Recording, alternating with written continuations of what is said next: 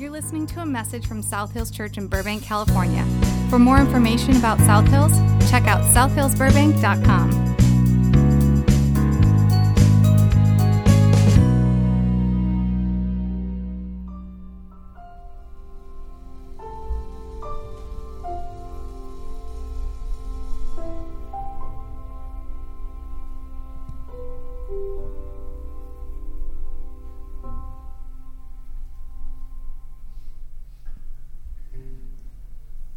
Merry Christmas. It's good to see you. Thank you so much for being here this morning. My name is Dave Stewart. I'm the campus pastor here, and we are so honored and grateful that you would choose to spend part of your Christmas Eve's Eve here.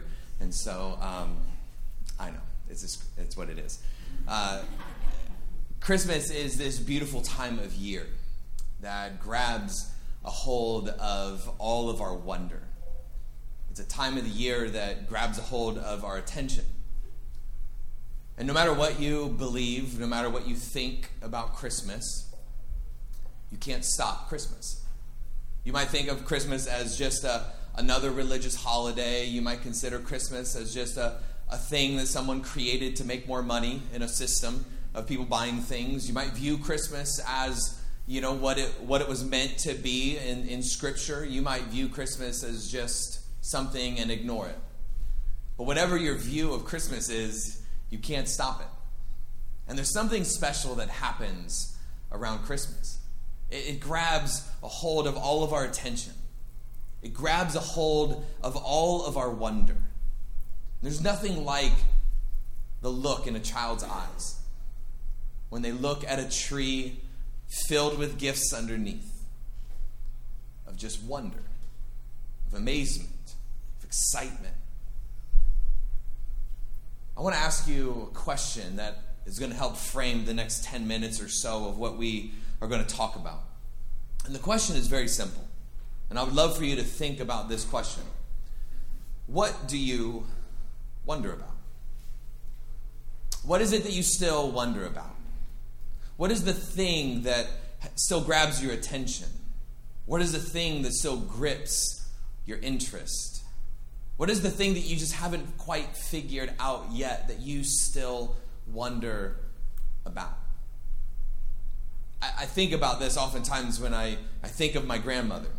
I have one living grandparent left, and my grandma was born December 3rd, 1927. And when I think about my grandma, I try to think of how old she is. And so I always think of she's 70, and then the 3, and then plus the 18 or something, and then I just realized she's old, okay? My grandma's old. And she lives in Northern California, and I love my grandma, but sometimes I think about this. What does my grandma still wonder about? I mean, all the things that she has seen in her life that maybe she at one point wondered, thought that it was impossible, and then suddenly it happened. I mean, just consider this for a moment. In her lifetime, Ford transitioned from the Model T to the Model A. Like, the Model A Ford was the car on the production line when my grandmother was born. She saw the end of the silent movie era. She was alive when silent movies were still all the rage. She was alive when the first non-stop solo flight from New York City landed in Paris over the Atlantic. She was alive when Mount Rushmore was being built and when it was finished. She was alive when that happened. She was alive when CBS was founded and created.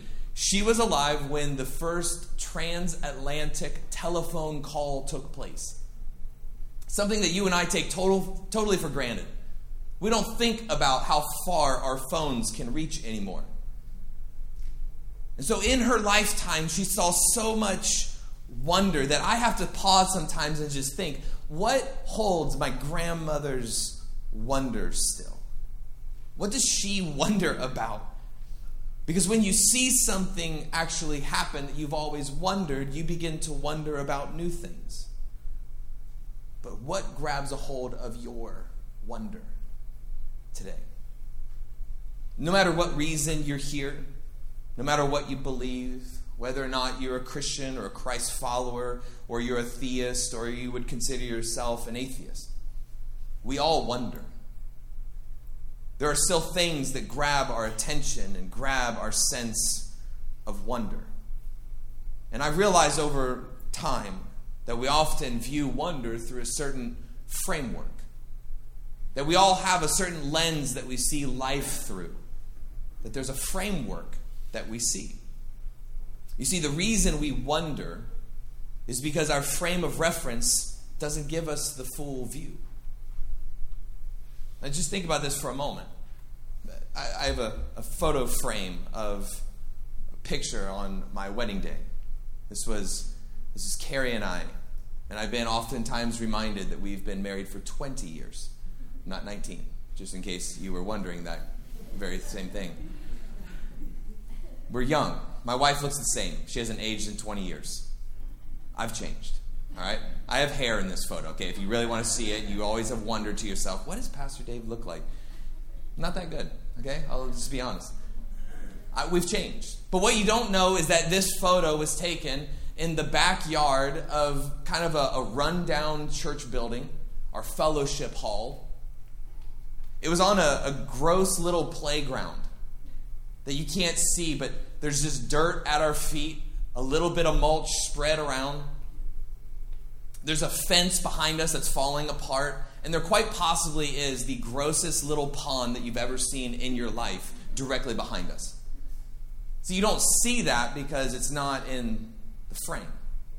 But if you could see outside of the framework of this picture, you would see that there's a lot more to it. There's a lot more to still see. And what I've realized in life, that there's oftentimes something that is there that you and I simply can't see yet. It would help us to make sense of everything if we could just see what it was, if we could see it now. But we can't see it yet. And there's probably a lot of reasons why you and I can't see certain things. I think part of the reason is that we have a certain framework that we view everything through. So the question is, if we have a framework that we see everything through, where does that framework come from? Where did it begin? I think for some of us in this room, maybe it began like mine did. I was brought up in a home that went to church. I was literally born under a pew, I think. I don't even know if I ever did not go to church in my life. I can't remember a time that I didn't. And maybe you were brought up in that type of system and you were kind of born into a framework. Maybe you weren't. Maybe you weren't around really any religious activity while you were young, and so there was no sense of God or Jesus or church or anything really for you. Maybe you had a heavy behavioral framework that if you could just do life right, if you could just be good enough, and you could make your good outweigh your bad, you'd be fine. Maybe your framework came from a system where everything was just kind of loose, and you just kind of went with whatever felt right at the moment. Maybe it came from karma and everything happens for a reason, or maybe it came from a sense of fate that everything happens without a reason. But whatever it is, you and I both were born and were raised with a sense of a framework. The way we view life, the way we view everything around us. And at some point in our lives, what happened to you, what happened to me, was that I began to wander away from that framework. I left it. You left it. Because that framework no longer fit our lives. And so when we wonder, we oftentimes will begin to wander because wonder leads to wonder. See, we see things that we can't explain them, so we reframe them in our minds. We reframe them with some type of framework of viewing life, viewing religion, viewing God, or the lack of. And when we lose our sense of wonder, we begin to wander. It doesn't have to be that way, but oftentimes it is. And when we wander, we try to reframe everything in our lives, our behaviors, our thought processes, everything around whatever it is that we're wandering towards. And you probably don't need me to tell you this, but I will anyway. We usually don't wander in the right directions. You know this. I know this about me. That in my seasons of life and in times in my own life of losing my sense of wonder and beginning to wander away from what I've once thought true, that I don't tend to wander in the best of places. So this morning, I want you to consider something. I want you to consider something for the next few moments. What if you allowed yourself to return? What if you allowed yourself to reframe everything? What if you allowed yourself this morning to come back to something that maybe once in your life you walked away from, you ran from? What if you simply allowed your wonder this morning to be restored? Now, for some of you, I just want to be honest. I don't blame you for leaving. I don't blame you for walking away. I don't blame you at all for running away. Because what your framework was built on, it didn't work for you. It didn't fit your life anymore. It didn't really change anything for you. And why commit yourself to a certain way of viewing the world if it no longer works? But what if your frame of reference? What if your frame of reference was simply wrong?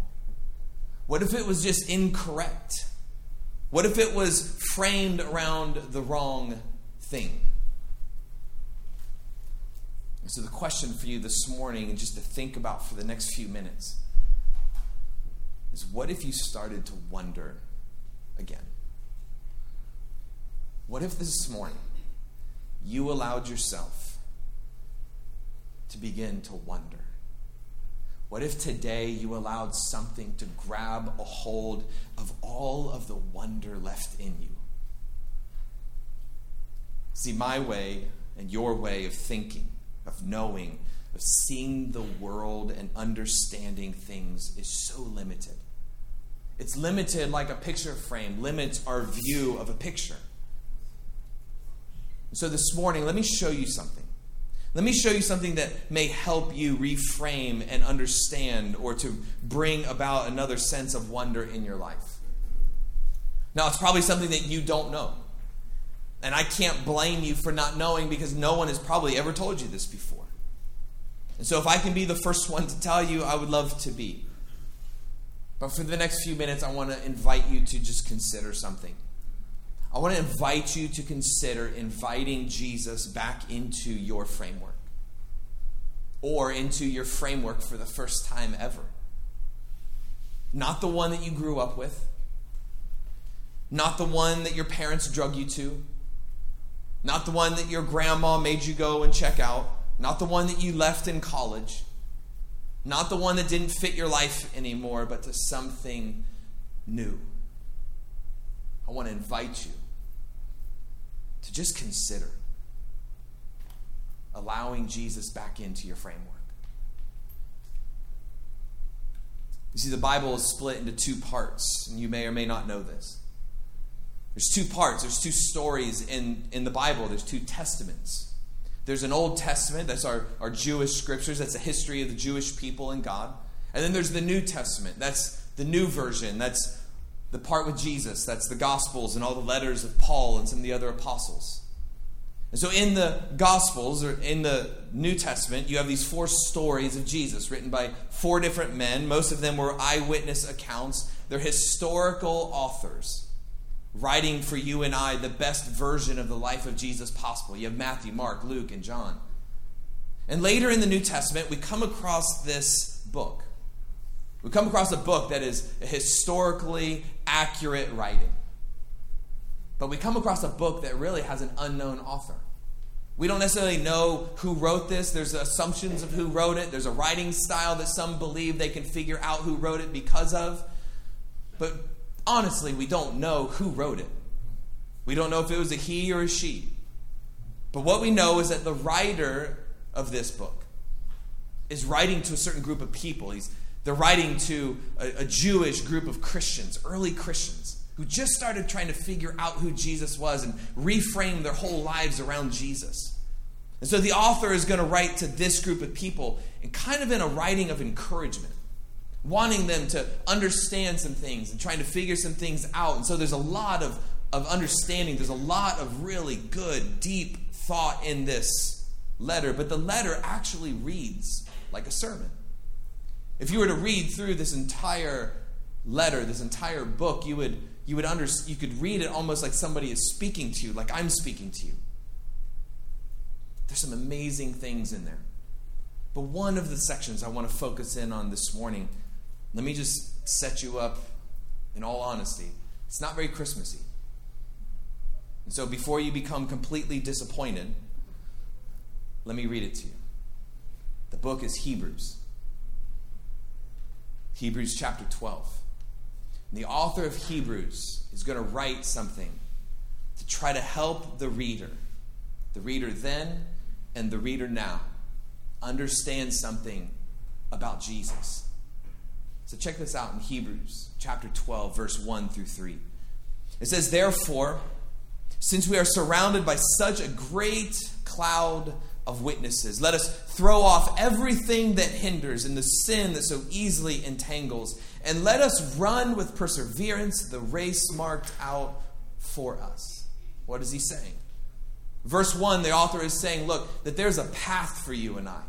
There's a lane in which you and I are meant to run on. That's our life's purpose, our life's mission. It's everything that our life was supposed to be. But as we move through life, there are things that creep up and entangle us. There's things that grab a hold of our ankles and our feet, and there's little things in the pathway that we have to avoid. And so there's stuff that comes along and tries to trip us up and keep us from running the way we ought to run. So the author says, and let us run with perseverance the race marked out before us. And then the author says something really incredible in verse 2. How should we run? We should run by fixing our eyes on Jesus, the pioneer, the beginner, and the perfecter of our faith. For the joy set before him, he endured the cross, scorning its shame, and sat down at the right hand of the throne of God. That as we run this race of life, that there's one constant. There is one thing that we should allow into our framework that gives us a sense of perspective, that really readjusts the entire framework, and that is Jesus. That we fix our eyes on Jesus. And I love the mental picture of this next line, because the mental picture here is that Jesus does exactly what he was meant to do. He comes to this earth in the form of a baby at Christmas, and he lives his life, and he dies on a cross as a man, and he does this whole thing, scorning its shame, just so he can complete his race and sit down at the right hand of the Father, much like you sit down in the most comfortable chair possible at the end of Thanksgiving. Like you're a champion. Like you won something that day, and all you won was gluttony. You just ate yourself into oblivion, and now you think somehow you've earned the right to just sit for the rest of the day. Like, okay, that's not Jesus. Jesus didn't eat something incredible. He completed something that God gave to him. But I imagine him sitting down at the right hand of God, like he accomplished something, like he was a victor of something. And then the author says something very intriguing to me in the next verse. The author says, consider him. Notice what the author doesn't say. The author doesn't say, you have to believe this. The author doesn't say, you must do this. The author doesn't say, you have to. You've got to. Or else. The author simply says, consider him. Consider him, who endured such opposition from sinners, so that you will not grow weary and lose heart. Another word for losing heart is losing faith. So consider Jesus. who went through all of this so that you and I wouldn't have to lose our faith. We wouldn't have to run away from our framework. We wouldn't have to readjust our framework. We wouldn't have to quit. See, God sent you and I someone to our side of the frame to give us a better perspective. And in the person of Jesus, God was allowing you and I to reframe everything. To reframe the way we see everything in life, every decision, every failure, every up and every down. So God sent us his Son, Emmanuel, to be God with us. Not God away from us, not God distant from us, but God with us. The gospel writer Matthew records it this way. In Matthew chapter 1, verse 23, he says, "Look, the virgin will conceive a child, and she will give birth to a son, and they will call him Emmanuel," which means God with us. That God sent his Son to be with us, the representation of God to humanity, a God in which you and I can relate to, a God that we can actually know, a God that you and I can trust, a God that can reframe everything for us.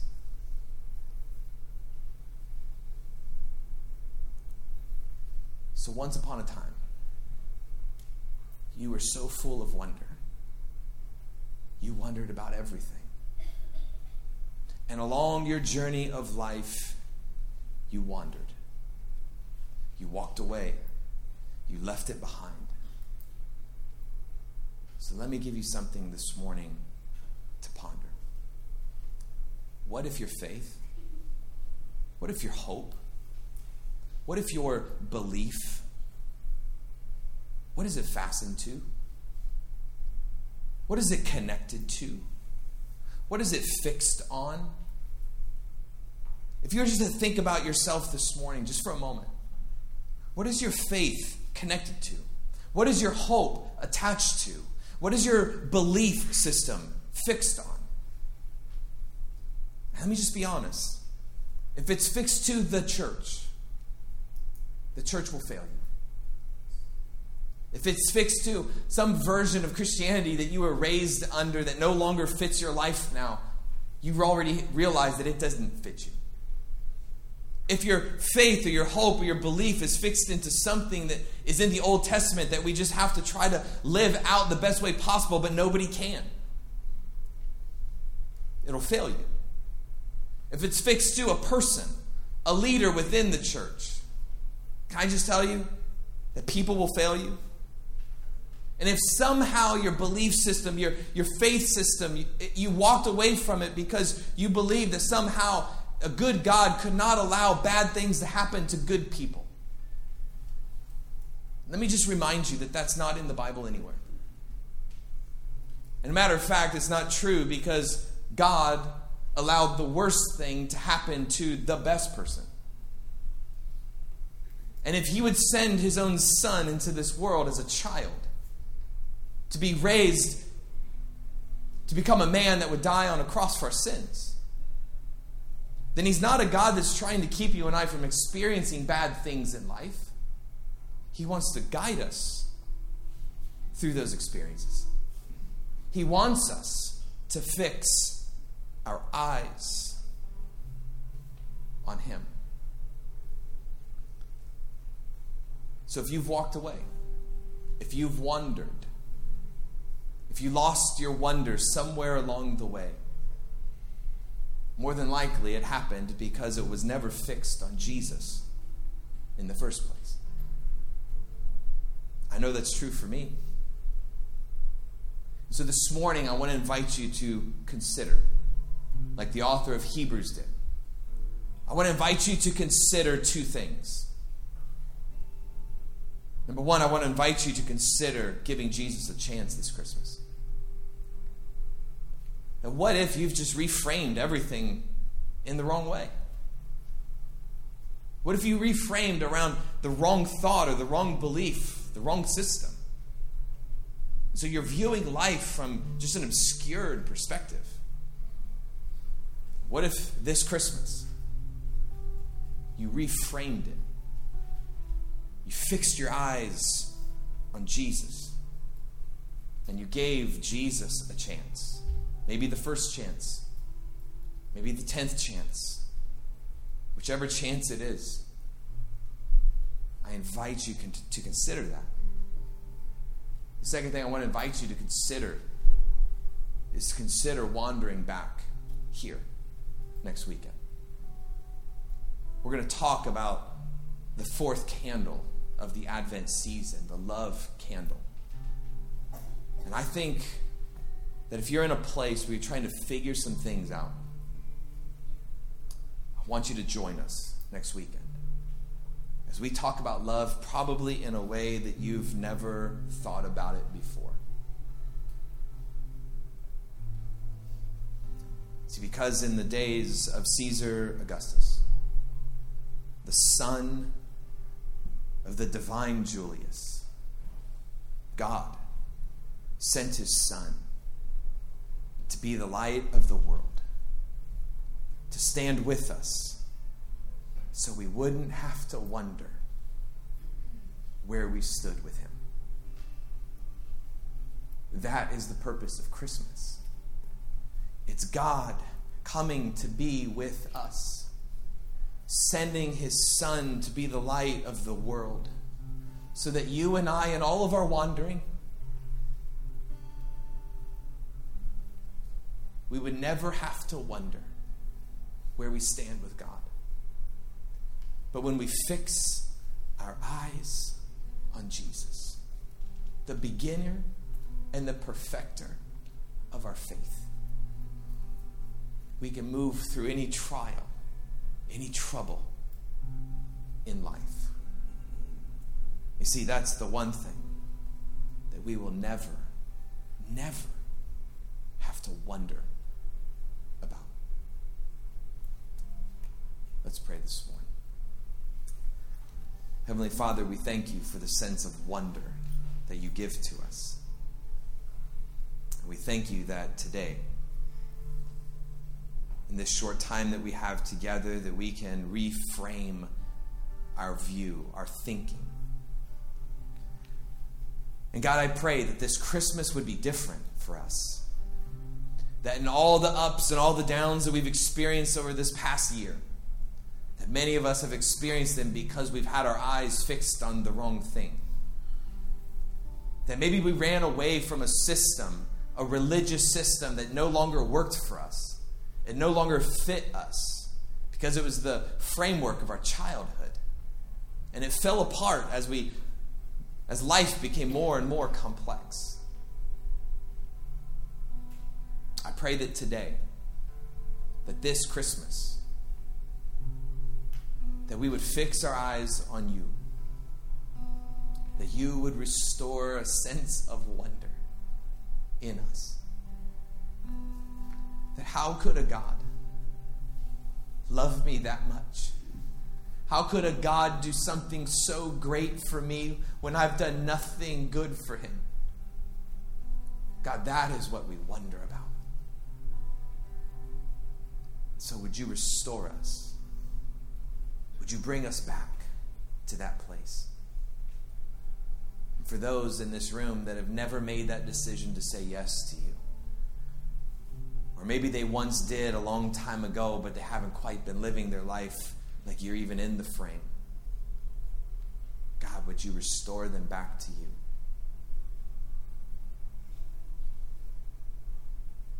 God, would you do this for us? In your name.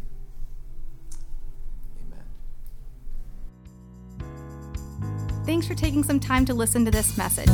We hope that you've been blessed and encouraged by it. Be sure to like us on Facebook and follow us on Twitter and Instagram to stay updated on all that's happening at South Hills Burbank.